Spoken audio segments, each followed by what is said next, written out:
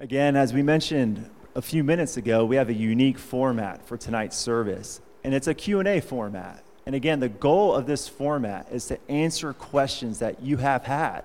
And many of the questions that we're going to ask this evening were shared with us via email by you. So we appreciate you asking those questions and sending them in. But overall, the goal for tonight is to think biblically and to act biblically in a world at times that seems chaotic.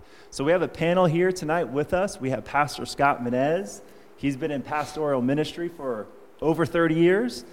He's also the president of Christ Theological Seminary, and he has a beautiful wife, Gina. And we also have Pastor Jason Carr, who's the president of, not the president, but the headmaster of Riverbend Academy. And he's also been in pastoral ministry for 30 years. And Pastor Brian Sheely, who's also been in pastoral ministry for 30 years and is the academic dean of Christ Theological Seminary. So let's jump into our first question tonight. One of the first questions is very pertinent, and a lot of people are curious in terms of Riverbend Community Church closed services and activities last week, and a lot of people are wondering what was our thought process, or what was the pastors and elders' thought process as we made that decision to cancel services and activities here at church.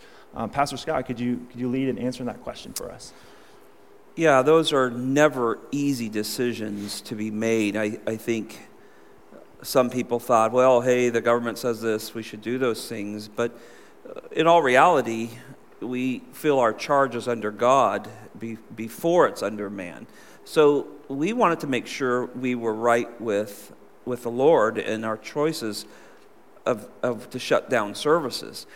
I think it's also another great case for eldership. As we sat in that meeting, and Bobby, you remember this, we were 8 men sitting around the table praying and asking God to direct us. But there was lots of different views, and I think none of them sinful, none of them wrong.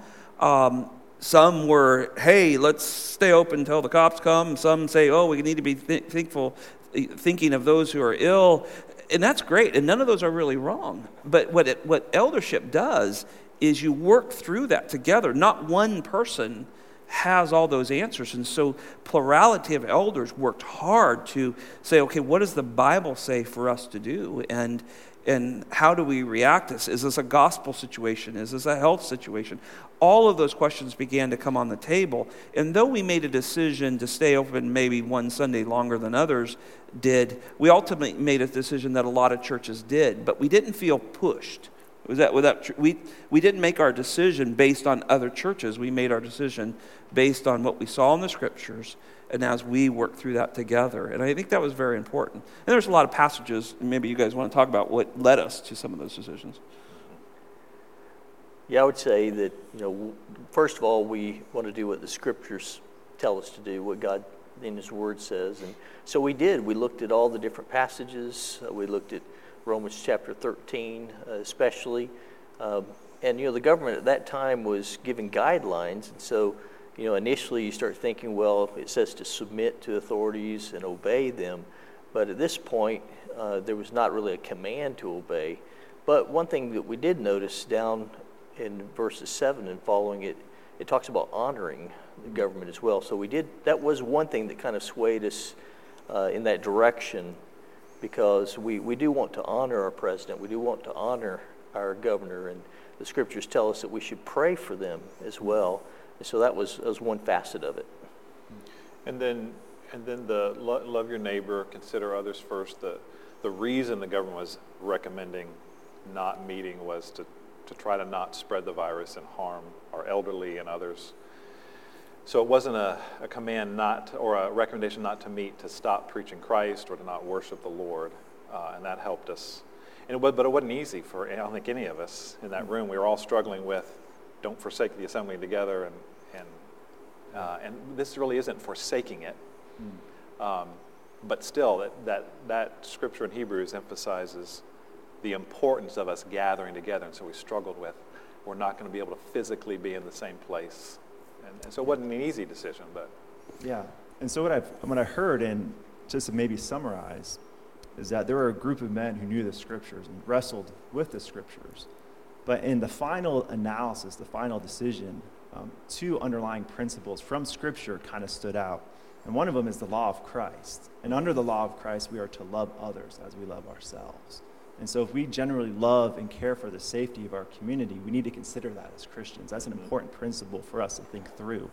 But also the biblical principle that we see in Romans 13 about showing honor to government. So the law of Christ, honoring our government, getting together as elders, really led our decision to cancel activities and church services here at Riverbank Community Church. Is that fair? Yeah, and another passage that goes along with the Romans 13 passage is found in 1 Peter chapter 2.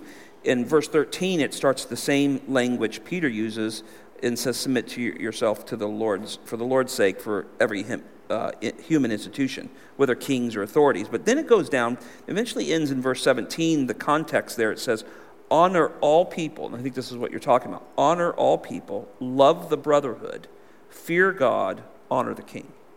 So I think we did that. That was what led us to that decision.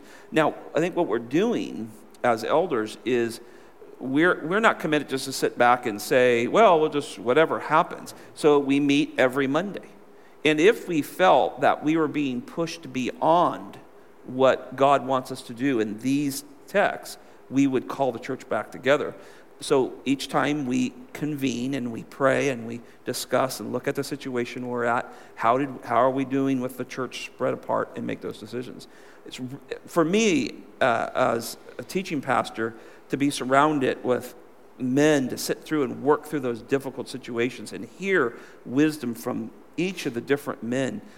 That brings such comfort, and I hope, church family, I would say to you, I hope you're comforted that your elders don't take this lightly. We just don't go with the crowd. We are serious about making sure we made the right decision, and these are the verses that led us to some of that. And I think also from a practical standpoint for the believer, it's so important for us to remember not to make decisions just because other people are making decisions, but we're looking at what does the Bible say. And we're not allowing culture to dictate how we practice life, but the Scriptures to dictate how we practice life. And so even when it comes to canceling church services and how we live our Christian life, it's dictated by God's Word. Were you going to add something, Pastor Brian? Yeah, I was just going to say, there's a lot of uncertainty in regard to this. We don't know anything about this. A lot of people, seemingly don't know much about the coronavirus. And so they're gathering information. So we deferred to those who do know something. It's a very unique situation. If you knew that you had a contagious illness, then the way to love your fellow brothers and sisters in the church would be for you to stay away. Well, in this case, we had to assume that we all could be the carriers of that contagious disease. And so it was best, at least initially with the uncertainty, to stay away from each other. Right. So also considering the experts in the field, the health experts. And that's one of the things that we did consider in that meeting as well. Right. So that's a good add for sure. So the next question is this. When is it sinful not to have service? When is it sinful not to meet as a church? Maybe you can add some clarity for that question. Of course, just personally, if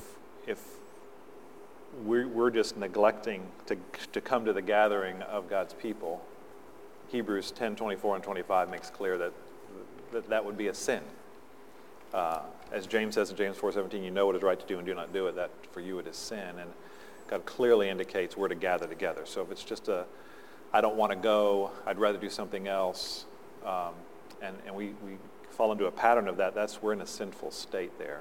Would be one example on a personal level. Now, as a church decision, I think the distinction would be if we're being asked not to meet in opposition to our worship of Christ, or proclamation of Christ, or proclamation of the exclusivity of Christ, or anything else from God's Word, if we're being said, you can't say that, or you can't meet to do that, that's where we would have to say we obey God, not man, like the apostles did in Acts 5. When they said, stop preaching this name, they said we have to obey God, not man. And I think that Acts 5 reference is a very good text for us, because at that point they had, if you remember the story, it's quite comical, they had thrown Peter and John into prison when they went to get them, they weren't there. The angel had let them out. And then while they're discussing where they had been, some guy runs up and says, hey, you know the guys you're looking for? They're over preaching the gospel. And so they brought him in and really let him have it for it. And that's when they make that great statement. It's more important. But what they particularly said to them was that they were not to preach in this name, which would certainly be the gospel, the glory of Christ, the person of Christ. And that was their response. We must obey God rather than men. And that's when it becomes sinful, when we are not allowed to preach the gospel. I think we're doing a pretty good job in our circumstances preaching the gospel. I listened to our director of youth today put out a video. I listened to our director of worship today put out a video. And every time those guys preach the gospel to a group that they're trying to reach and encourage. And I think we're doing that. And so God is still allowing us to fulfill our ministry. So I think we haven't crossed that sinful line at this point. Yeah. Could I clarify what I said a minute ago on the personal level? There certainly are cases. I know some of our members who aside from coronavirus, can't come to service anymore, and they hate that. Yeah. But because of their health or there's some issue that prevents it, they're not sinning because they're not neglecting, they're not forsaking the assembling. They just cannot, and they desire to be there, and they're still faithful to the Lord. That's not a sin. Right. It's not a sin not to be here. It's a sin to forsake being here. Yeah. Right. That's a good clarification. Just a couple of real quick things. One is that it's going to require a lot of ingenuity as we go forward, and we need wisdom. We don't have all the answers at this point, but we understand all of our responsibilities to meet, to shepherd, and keep watch over the flock, and to teach, and to exhort, and all these things still have to happen, whether that means some smaller gatherings at some point or whatever. It's incumbent upon leaders to figure out how do we go forward in doing that. A second thing I would just challenge everybody with, before you couldn't meet, how important was it to meet? Now you're saying, well, I can't come to church, but did you, in your Christian life, make it an absolute priority that I've got to be there? And there's so many different reasons we could go over about why you need to be meeting corporately with the body of Christ, but this should be a real gut check.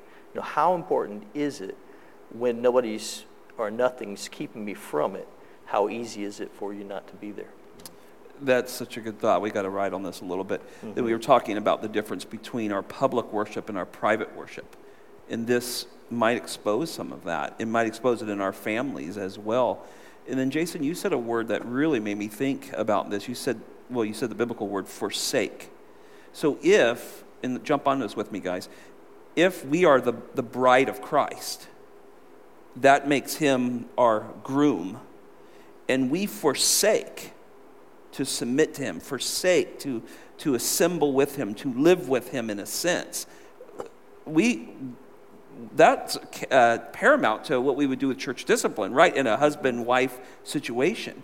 And so I don't think people see the vividness of that, and that's why we're portrayed as husbands and wife, as pictures of Christ and his church. And then to forsake, for a wife to forsake a living with her husband, or vice versa. But here in the setting of the church, to forsake is a strong word, isn't it? Yeah. I'm going to forsake my corporate responsibility, my responsibility of being saved by my Savior, to meet and worship him and adore him and to serve him and to care for him. It's a strong word. And I don't think people often think about that when they get in the habit of saying, well, I got something else to do. Yeah, I think if we think about how many sins we commit by just not gathering for corporate worship and being part of the body of Christ, practicing your one another's, practicing your spiritual gifts, submitting to your elders, receiving teaching, being part of the body that would practice church discipline, and it just goes on and on. People don't, and people who are driven by pragmatism or consumerism in regard to finding a church may never come back. Yeah. I want to maybe switch gears a little bit, and I think this next question, for those who might be listening who aren't Christians, but still have questions about God, it seems like anytime something bad happens in the world, the common question that I hear, and I'm sure many of you at home hear, is this: where is God? And trying to wrestle with what is God's involvement in coronavirus? What is God's involvement in typhoons and different things? So the next question is this, and I think it's a very pertinent, very relevant question for today, is what is God's involvement with wars and pandemics? Very heavy question. What is God's involvement? Is he passive? Is he active in the current situation? How can I explain all this to maybe a curious friend, or even how can I explain this to comfort another Christian? Jump in anytime. Yeah. Why don't you start? Jim? Sure. Well, I can tell you, that's a good question. And I know a lot of people wrestle with these things, but I think we've got to start with a big God. That God is awesome. He is sovereign. One thing I'm confident of that he's doing in all these things, that he's causing all things to work after the counsel of his will. That he's causing all things to work together for good for those who are in Christ Jesus, to conform them to the image of his will. And God is actively working in every single individual person's life on this whole planet. That's right. At the exact same time. Mm-hmm. And he is accomplishing 1 million things, or 1 billion things, or however many people there are on this earth, simultaneously. Job says that the Lord gives, the Lord takes away. Jesus says that his eye, he sees a sparrow that falls from the sky. That God is into the details of the fabric of every single person's life. And it's beautiful that there can be some judgment, there can be some timing for someone to come to the end of their life. Job said, blessed be the name of the Lord if we should receive good and bad from the Lord. But you can know, if you're a believer, that the Lord is working all of this together for your sanctification. Amen. Well said. And to add on to that, I don't think we fully grasp depravity in what it's done to our world, to our own thinking. So here's this great God who knows everything about us. He knows every fiber. He's known us before there was any days. He knows how long our days will be. He's intricately involved with all of our lives. So well said. But at the same time, when we get to passive and active here, I don't think we quite understand the depth of depravity. When man fell, oh my goodness, everything came apart. There's so many problems that come with depravity, because I still think most people think we're good. We're most of us in the world are good people. You'll hear that said. Nobody deserves what's happening. Yeah, right? Nobody deserves it. And yet that's not what the Bible says at all. The Bible reminds us that we are deprived. And so sometimes when we think about the word passive, like is God passive in this? Well, part of it is he just lets man's sinfulness take its course. And in some ways, he just the world is groaning over the sin of man. And I was thinking of passages as you were talking there, Brian, that Paul warns us not to be like the pagans, not to walk in the futility of our mind. This is how he describes us before salvation, being darkened in our understanding. So we ask a question like this, people go, if there's a real God, why does he allow these to happen? Well, your mind's already darkened to this real God who loved his creation, gave his creation everything possible for it to love him and to walk, and yet they rejected him. And so now we're darkened in our understanding. Then it says it's excluded from the life of God. Well, that's going to be really difficult to understand those things, and so God is often blamed, or he doesn't care, or he's deistic in the fact that he's somewhere set apart. And then it says, because of the hardness of our hearts, we've become callous and been given over to sensuality and the practice of all kinds of impurity and greed. It just goes on, right? So depravity has such a role here. And that's why we need a Savior. And that's why we're here tonight. This is why we want people to hear this. We realize what's going on in our world, whether it's a hurricane spinning off the Atlantic Ocean and ready to slam into Florida, or it's a virus that's moving around the world. We need a Savior. We have to have someone who will save us from our sins and will someday take us to be with him and give us a new world. And you mentioned the fallenness of creation. You know, the fall has its effects upon creation, and the groaning you mentioned in Romans chapter 8, it's for a purpose. They're looking for all of creation's groaning for the revelation of the sons of God, the glorification of His people. So God has a redemptive purpose, even for the coronavirus. You know, it comes out of fallenness of the world. But, you know, there you have a lot of groaning going on in Romans chapter 8. You've got the earth groaning, all of creation. You've got the Holy Spirit praying for us and groanings deep for understanding. And then you have that we groan ourselves as we're in the flesh. But it's God who's going to conform us to the image of Christ. And so He has a great redemptive plan. So what I think I heard, and this is how I try to explain it to other people, is yes, God is completely sovereign. But He's never sovereign in a sinful way. Yes.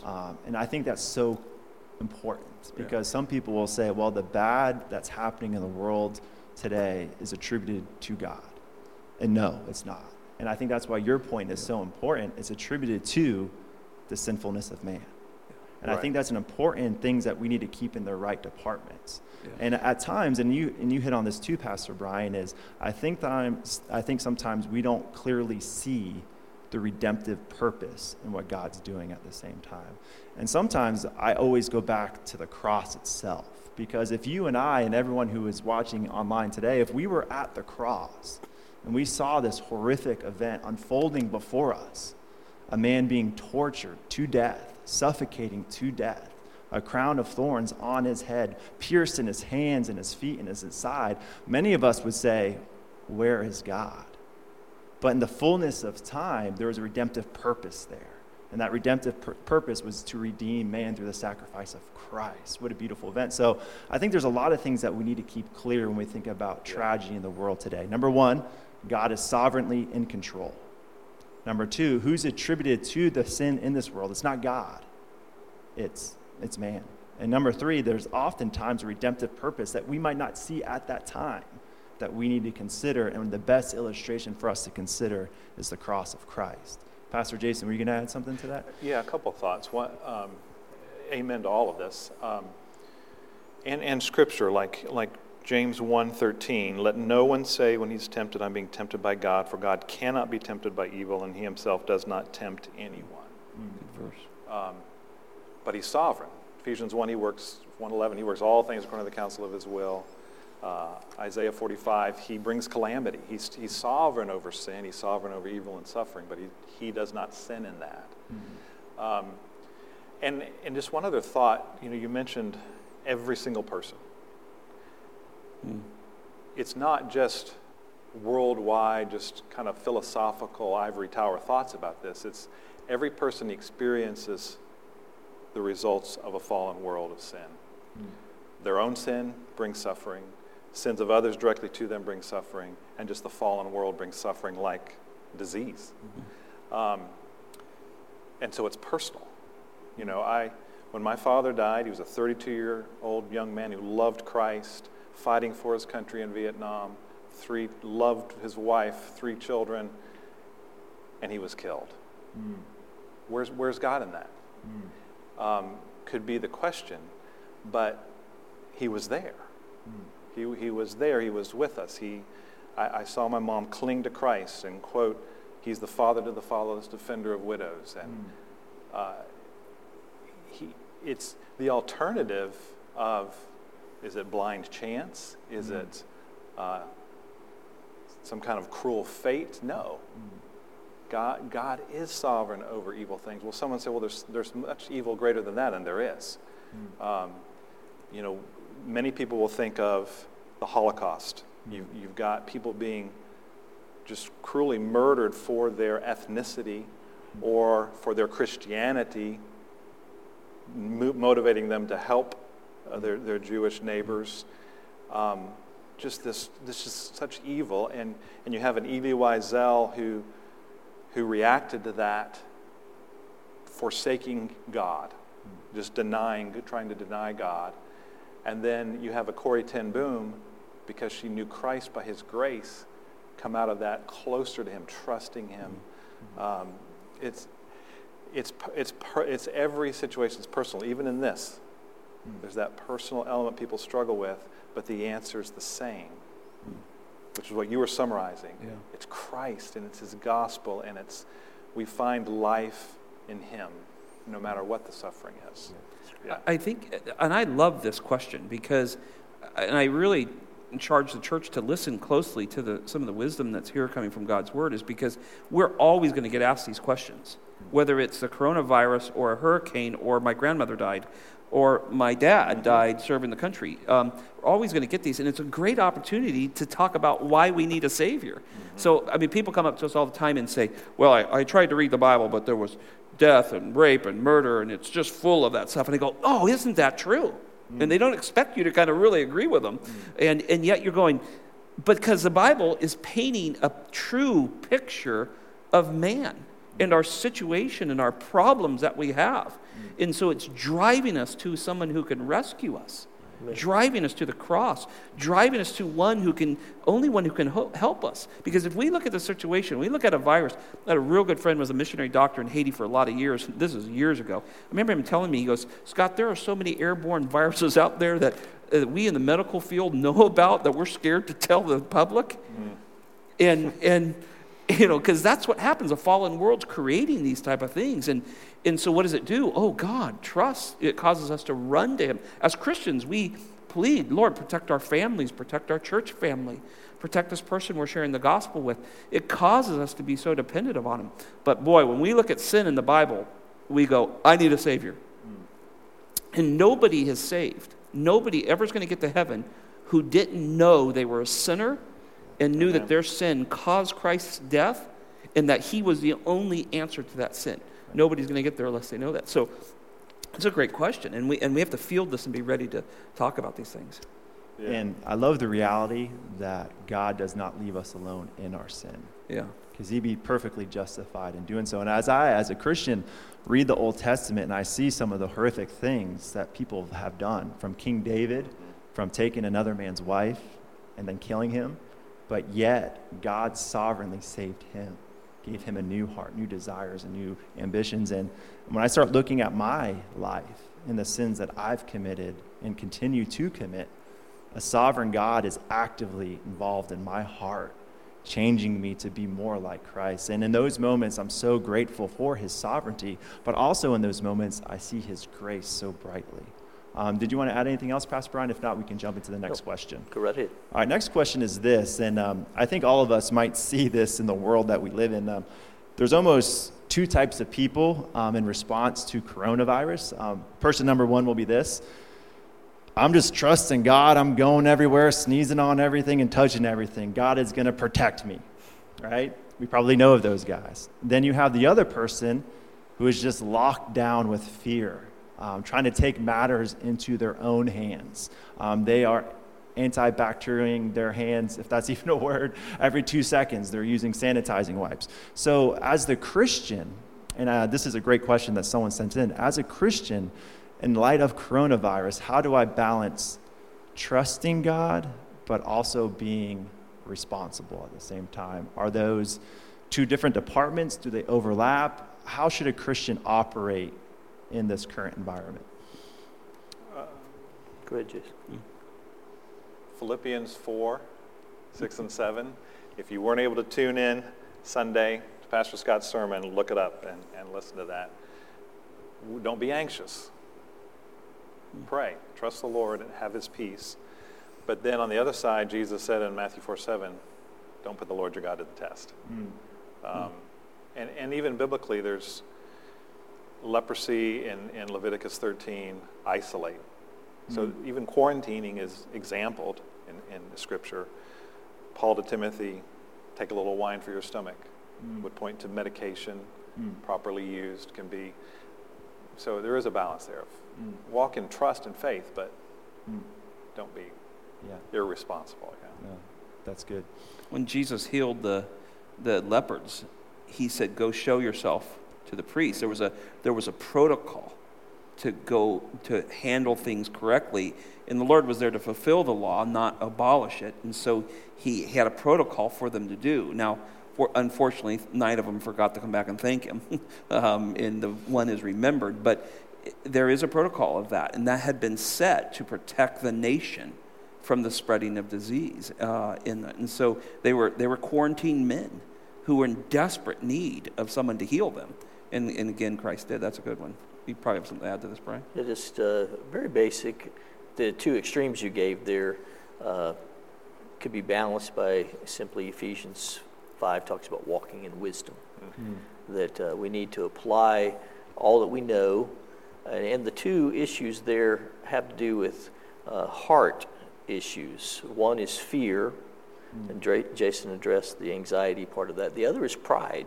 Really, if I'm this bold person that doesn't care about anybody or anything, or I'm walking in pride, I'm not going to get this. All of that's not depending on the Lord. It's not loving people. Yeah. So, Brian, you and I talked about Spurgeon, when Spurgeon had basically a pandemic cholera across the river from them, and how they handled it as a church, how they instructed their church. And of course, it was 1800s. But they also weren't afraid as leaders to go into those homes and pray for the dying. And so I think that's a different boldness versus an arrogance or a pride, that if somebody is sick, I don't think we as pastors would hesitate. And I know many of our people in our church wouldn't hesitate to go and minister to that sick person. And as we study some of the pandemics that were through church history, we saw that a lot of church people died because they did go try to help and show mercy, but they were willing to do that. I think that's a whole different role, but I really like that, the verse, pride and fear, those type of things, yet a type of submission to what the Lord would want us to do. Go show yourself, quarantine yourself, then go show yourself to it. And these are times where, who knows, if this thing went on, how would we react? And who of us would go visit somebody who was really sick and was pleading for their pastor to come pray with them and be with them? I think our pastors would go. Yeah. No, I think there's just two important elements of the Christian life, which is trust and obey. Trust in the sovereignty of God. He knows what he's doing. I have confidence in him. But that doesn't mean I'm just hands off. In response to his sovereignty, I'm obeying that human responsibility part. And so they both coexist in Scripture, where we are to trust God, but also be wise and discerning in how we operate in the world around us. I think you're talking about Psalms 37, aren't you? Because it says, do not fret, verse 1. Verse 3, trust in the Lord. 4, delight yourself in the Lord. That's why we're doing worship, and we think it's important that we're live streaming, but we're asking our worship team to help us in that. We're delighting in the Lord as we worship. Commit your ways to the Lord. Rest in the Lord. Those things, I think, are part of what we do. And when I'm around my brothers and sisters in the Lord, and even though we may be doing it like this, or phone calls, or emailing or texting one another, it's encouraging me. Pastor, I'm resting in the Lord. I don't know how this is all going to work out, but I'm resting in the Lord. I've had our own members tell me those things. Mm-hmm. I'm trusting in the Lord. And it's a great opportunity to see these truths lived out. Well, I think up to this point, we've done a pretty good job of how to think biblically in light of the current environment. And no matter what situation that we face as Christians, how do we think biblically? We trust a sovereign, loving, and gracious God, but we're also responsible to live out our faith. But the next group of questions relate to practically how more specifically do I live out the Christian life? And I really like this question that was sent in to one of our members, and this is the question. It says, in light of coronavirus, I think a lot of people too are having opportunities to share their faith, because a lot of people are afraid, they are anxious, and they look to perhaps some Christians who are calm and collected and trust in God. And for many of us, that's going to present opportunities to present our faith to other people. And so this is the question, I think it's a good one. How can I practically share my faith with the community around me? Do you have any examples that you can reference? This is a great question. So if you are counseling maybe someone in our church, how can they actively share their faith and maybe give them an example of a recent maybe gospel conversation that you've had that could be used for maybe a source of encouragement? Pastor Brian. I kind of like to share an acronym that I have that I believe there are 5 pathways into sharing the gospel. Sometimes people don't know what to talk about or how to get started and that sort of thing. And the acronym is AIMS, A, I, M, and then 2 S's. And the A stands for anxiety. You know, in this type of situation, obviously you're going to have a lot of anxiety, fear, worry, and trying to help somebody. You know, you're trying to understand where they're at, what their fears are. And also in all of these, you should make sure to share your own experiences and your own fears and what you struggle with, because that shows them that Christianity is not some pie in the sky, you know, better than you, a perfect standard of living, but that we struggle, but we have the answer, and it is a sovereign God, and then that leads you to the gospel.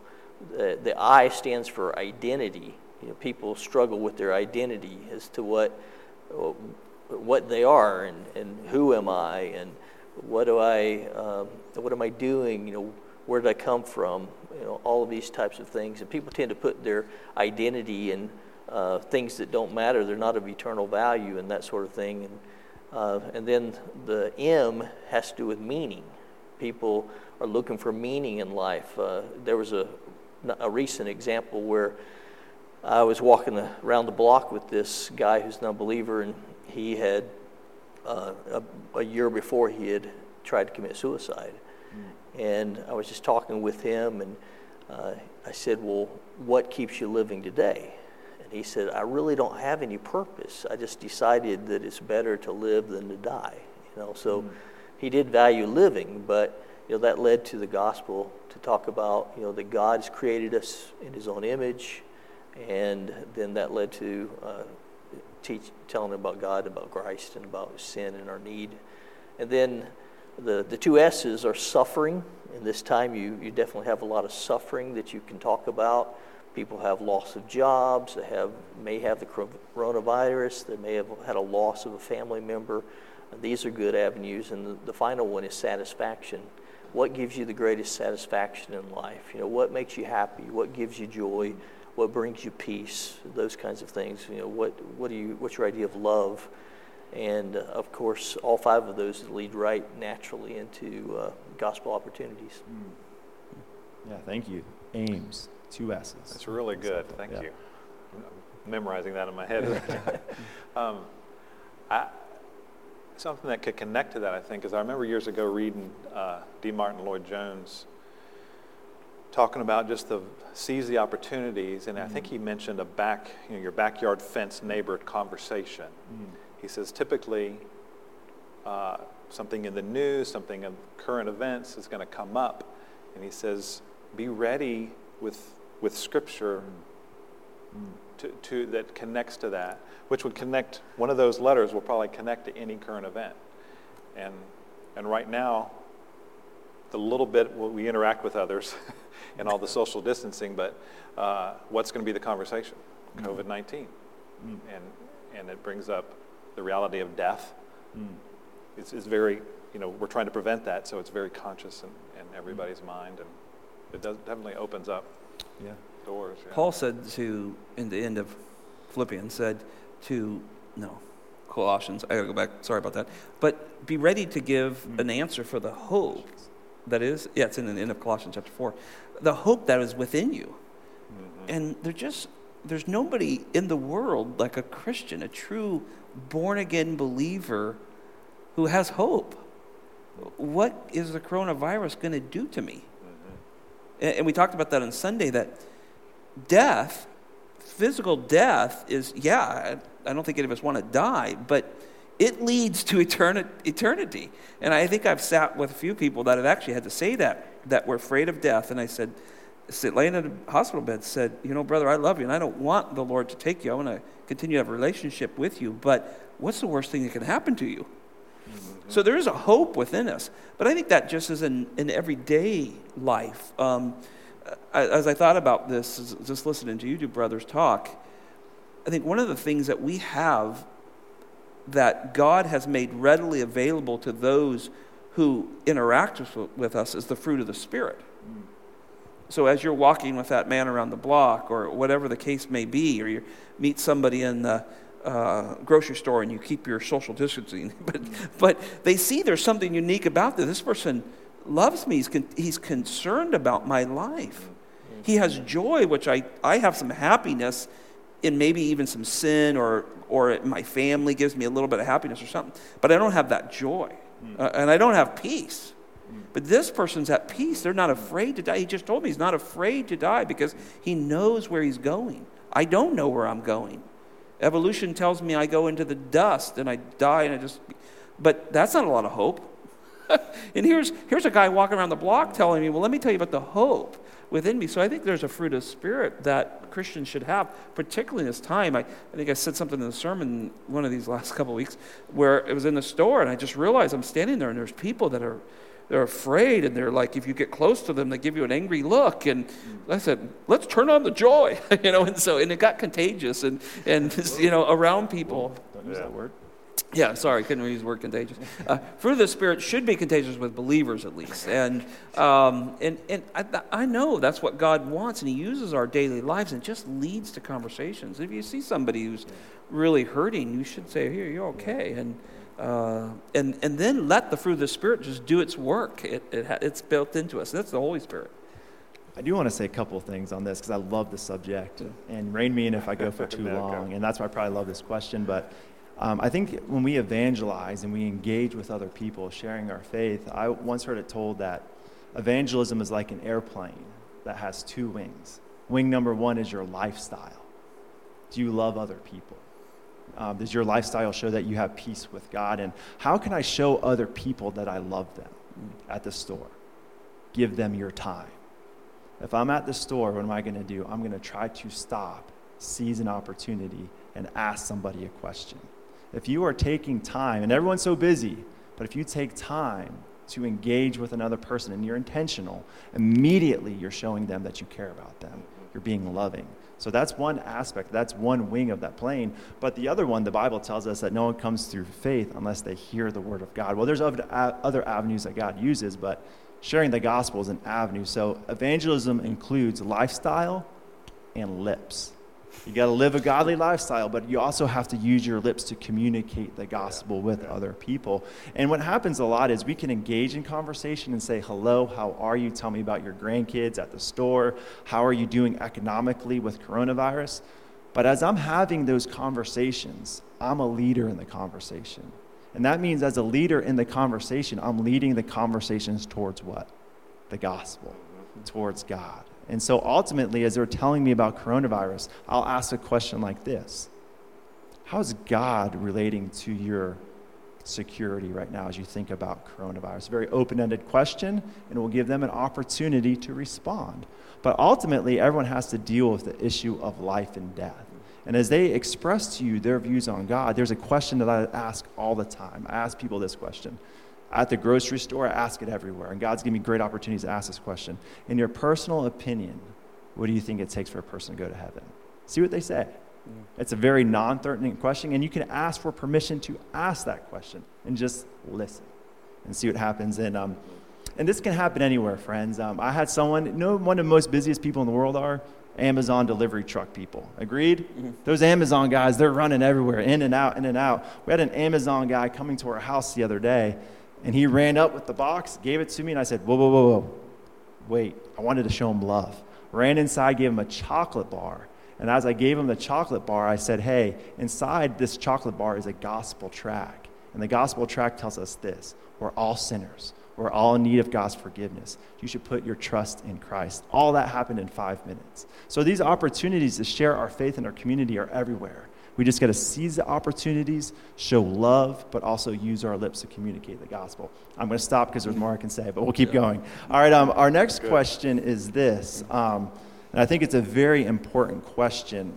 At home, as a lot of people maybe aren't working, they're spending more time with their kids, more times with their spouse, more times with friends. And in this current environment, I think a lot of times the weaknesses in your own spiritual life or your own weaknesses in your own life tend to be exposed. And this can lead to a lot of different things. Maybe my husband's not as great as I thought he was. My kids aren't great. And in the midst of all these different things that are surrounding us, I might even go as far as questioning, is God really that good? Is God a good God? So if you're dealing with someone or you're talking with a friend who's really not doing well right now, and perhaps suffering mentally and spiritually, and even so much to the extent they're questioning the goodness of God. How do I minister to that person? What do I say? Maybe you can give me some tips on how I can lift that person up using some scripture, or how would you lead into that conversation? Maybe you can jump in, Pastor Scott. Go ahead. Yeah, you said something that's very important, I think is really the key of it, is eventually these situations deteriorate where they begin to question the character of God. And that's when we usually get involved, somewhere along that line. They finally come into the office, they're exasperated with their marriage, their family, whatever the situation be. And then you throw in a coronavirus, family's home, kids are home, you're trying to homeschool for the first time, you're finding that there's challenges in there and some of your sin is being surfaced. And it's trials that God often brings in our life to help us look at sin. And if this is a person who is a Christian, if this question is along that line, we take this opportunity to say that God does arise difficult situations in our life to help us see areas that we do not glorify Him. But unfortunately, when we don't deal with it, what we do is we begin to question the character of God, not our character. And that's the result of not dealing with sin in it. And so, first of all, we have to go back and help that person realize, whoa, God is perfect in all that He does. We may not understand that. We may not even grasp that perfection and not even understand that that's good for me, what He's put me in. But we have to help them see the character of God. That the problem is not God. He's right in all He does. The problem is this situation, whether it's, we're captive in our homes or whatever it may be, has brought to light things that are contrary to God's character. And if we're a Christian, then we would want that exposed and we would want to deal with that.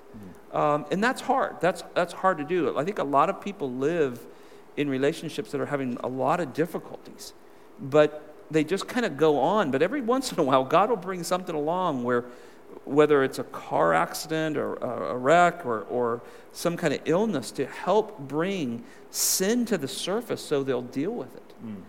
And I would encourage anyone who's seeing these things that they would seek counsel and seek help.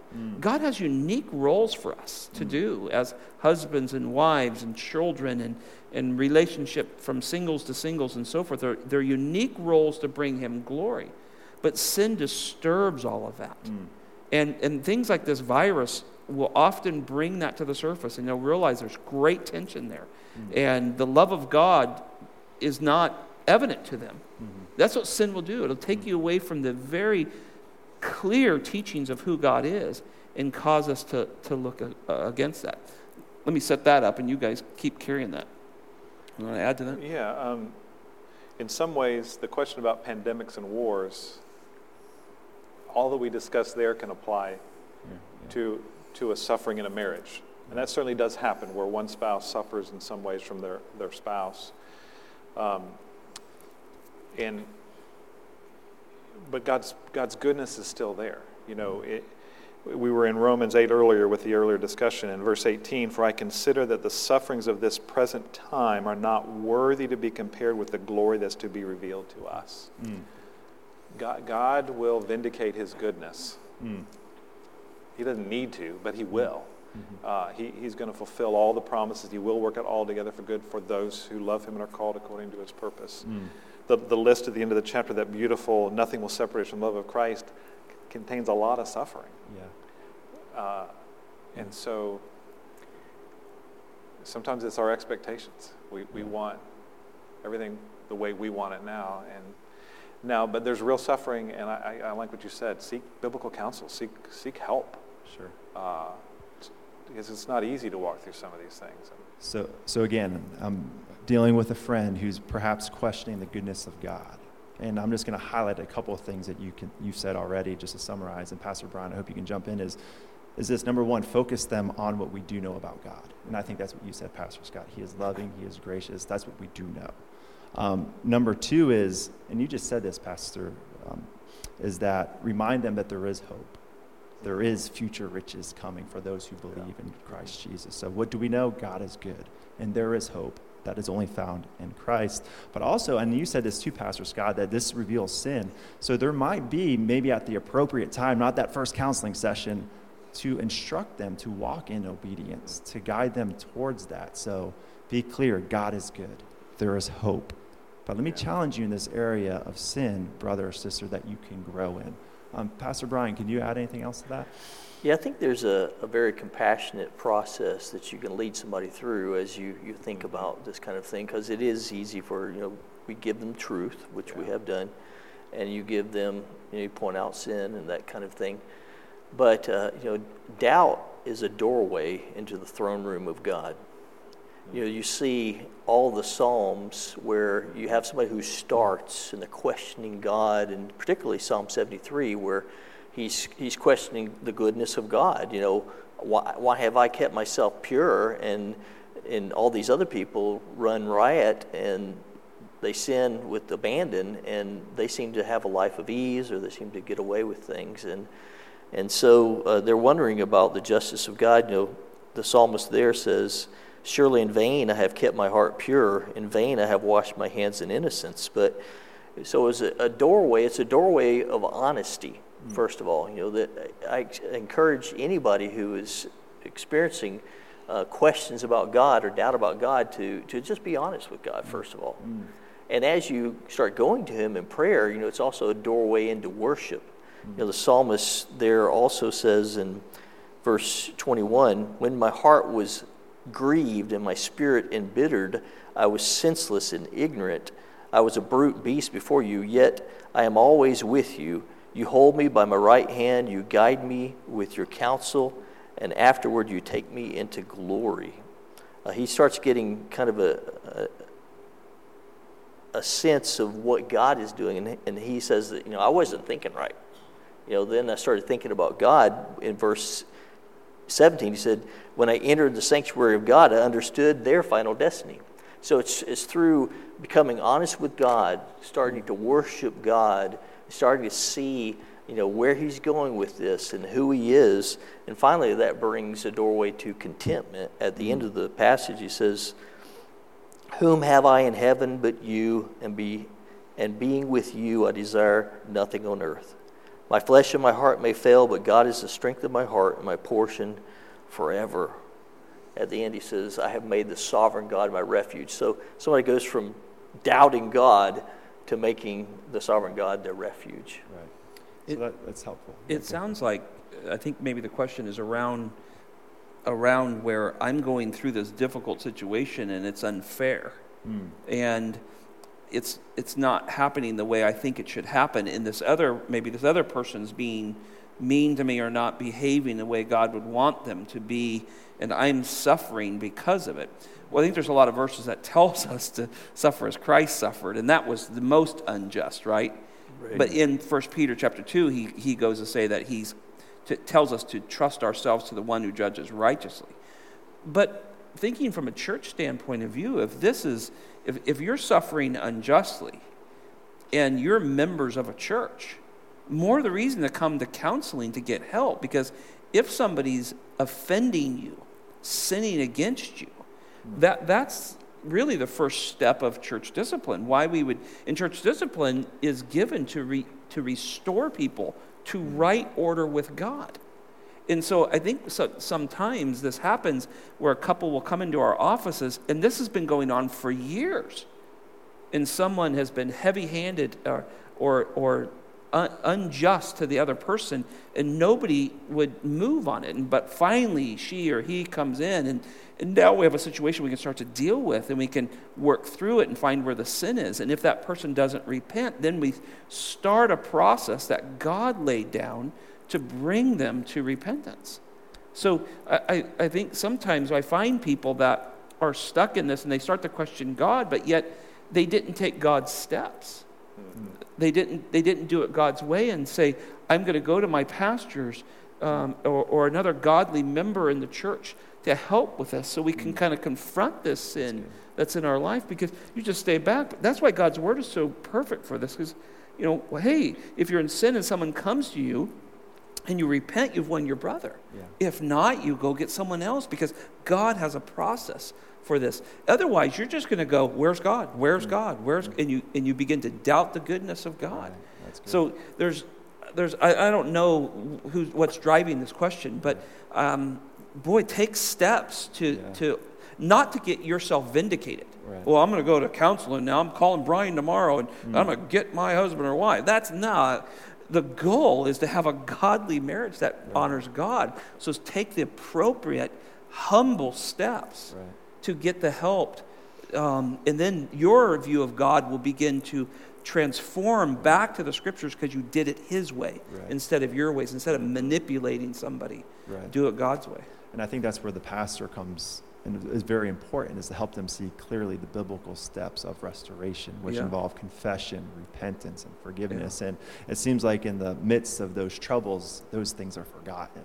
And by bringing Scripture to light, those things, hopefully, Lord willing, are remembered and practiced. This next question, this might be our last one. It is. It is.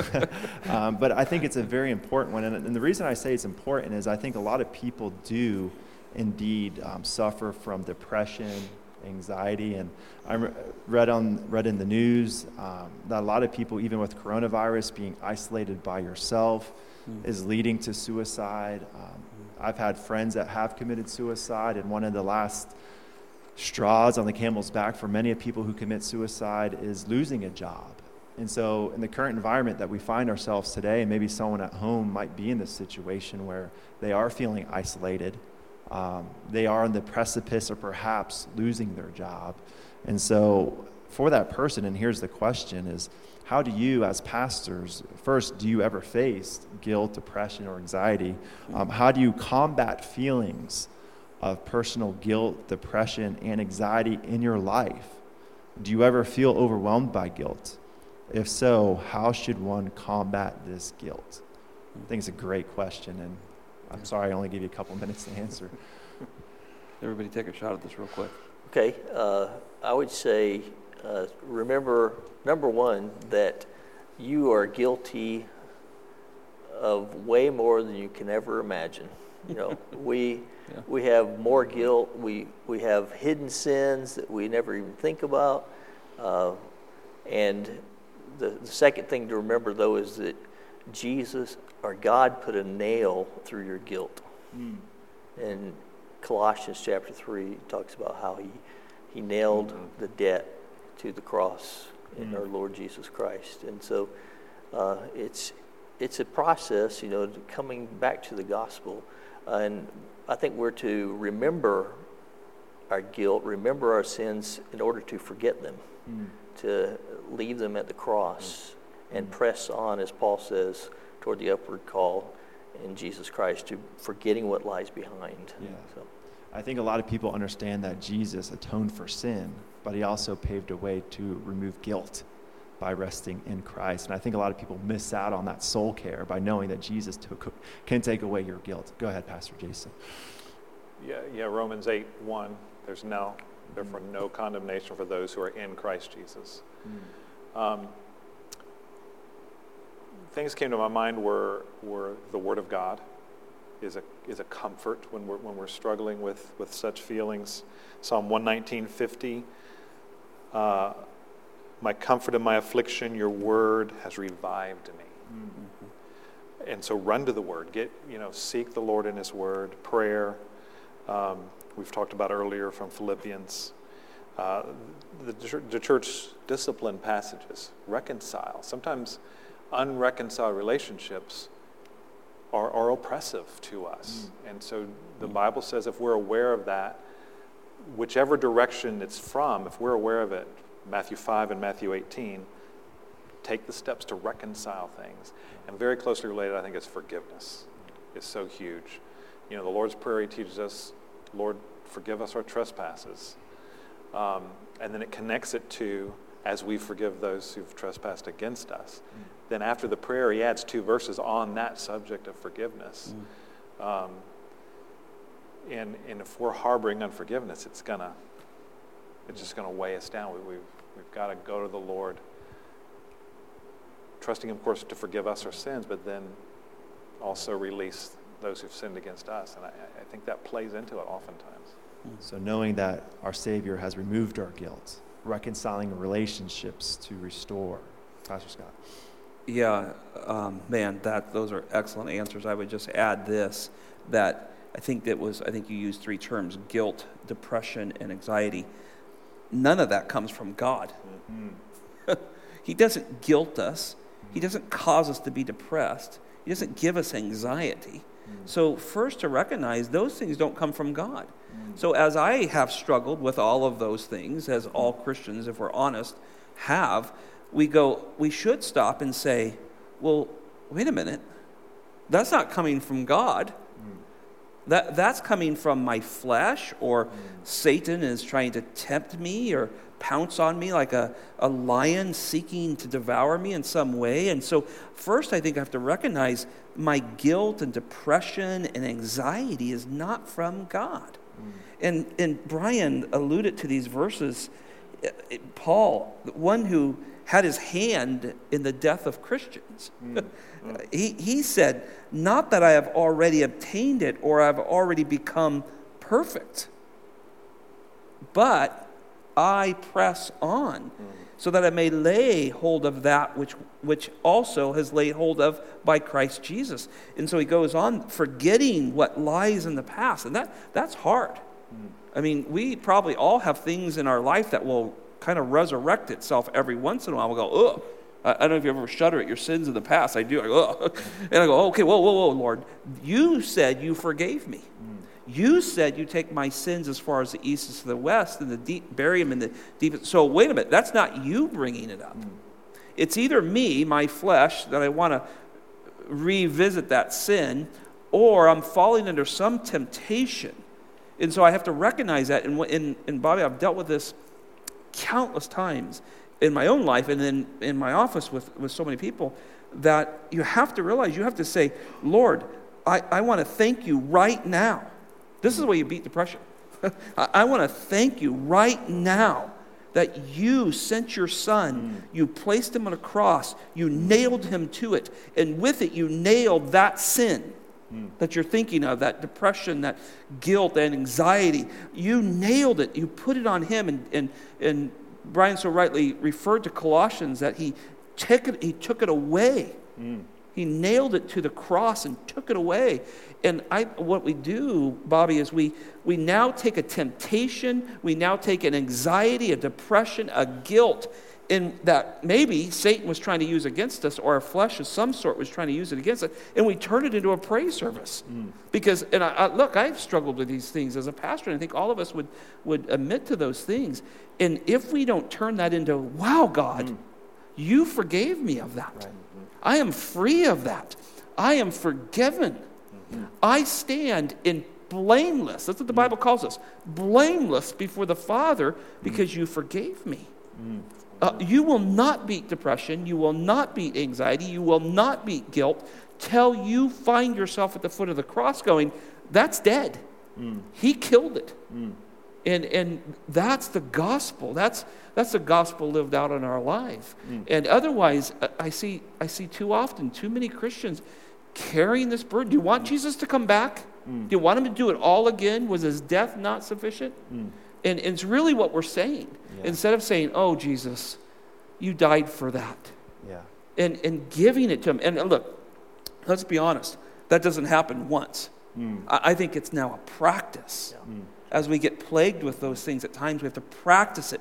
Oh, Lord, you forgave me of this. I'm so grateful that I will never see the condemnation, Romans 8, for that. And I'll never be separated from your love, into Romans 8, because of your son's death. And that's the gospel, and that's what regenerates us. This is why we tell people, and everybody's been saying it down from Christendom, preach the gospel to yourself. Because otherwise, depression's going to preach to you. Right. Anxiety's going to preach to you.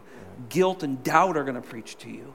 And so, Brian said it earlier, doubt, no, those things should open the gate right to the throne as a Christian. And you go, oh, there's my Lord. And you run to him for that. And I think at the root of a lot of this, too, is people do not feel valuable when they're alone or depressed or anxious. But wait a second. the God of the universe chose me, Yeah, died on a cross for me. So even if this rest of the world rejects you and does not approve you, you have the approval of God through Christ. I mean, amen. That's a great thought. I think that's a good note for us to end on tonight. And thank you for all those who've logged in and checked out our live stream tonight. We're going to have our next live stream Sunday morning at 10:30. Be sure to check that out. Come early. The stream will be set up at 10:15. So log in early, get your kids ready, open your Bibles, be prepared. And again, if you're one of those people who resonates with some of the things that we talked about and you want to talk to someone about it, please call our church offices, send us an email. We would love to talk with you, pray with you. And even if you're a person in need who needs help in any way, we'd be happy to do our best to meet that need. So please contact us if you're in that situation. Let's pray, and then we'll end our stream. Lord, thank you so much for this time together to remind us of the richness of Christ. And thank you for revealing yourself to us through Scripture, Lord. Help us to grow in confidence of Christ. Help us to trust and obey, and help us to live in victory, Lord, in our daily lives. It's in Christ's name we pray. Amen. Thank you. Good night.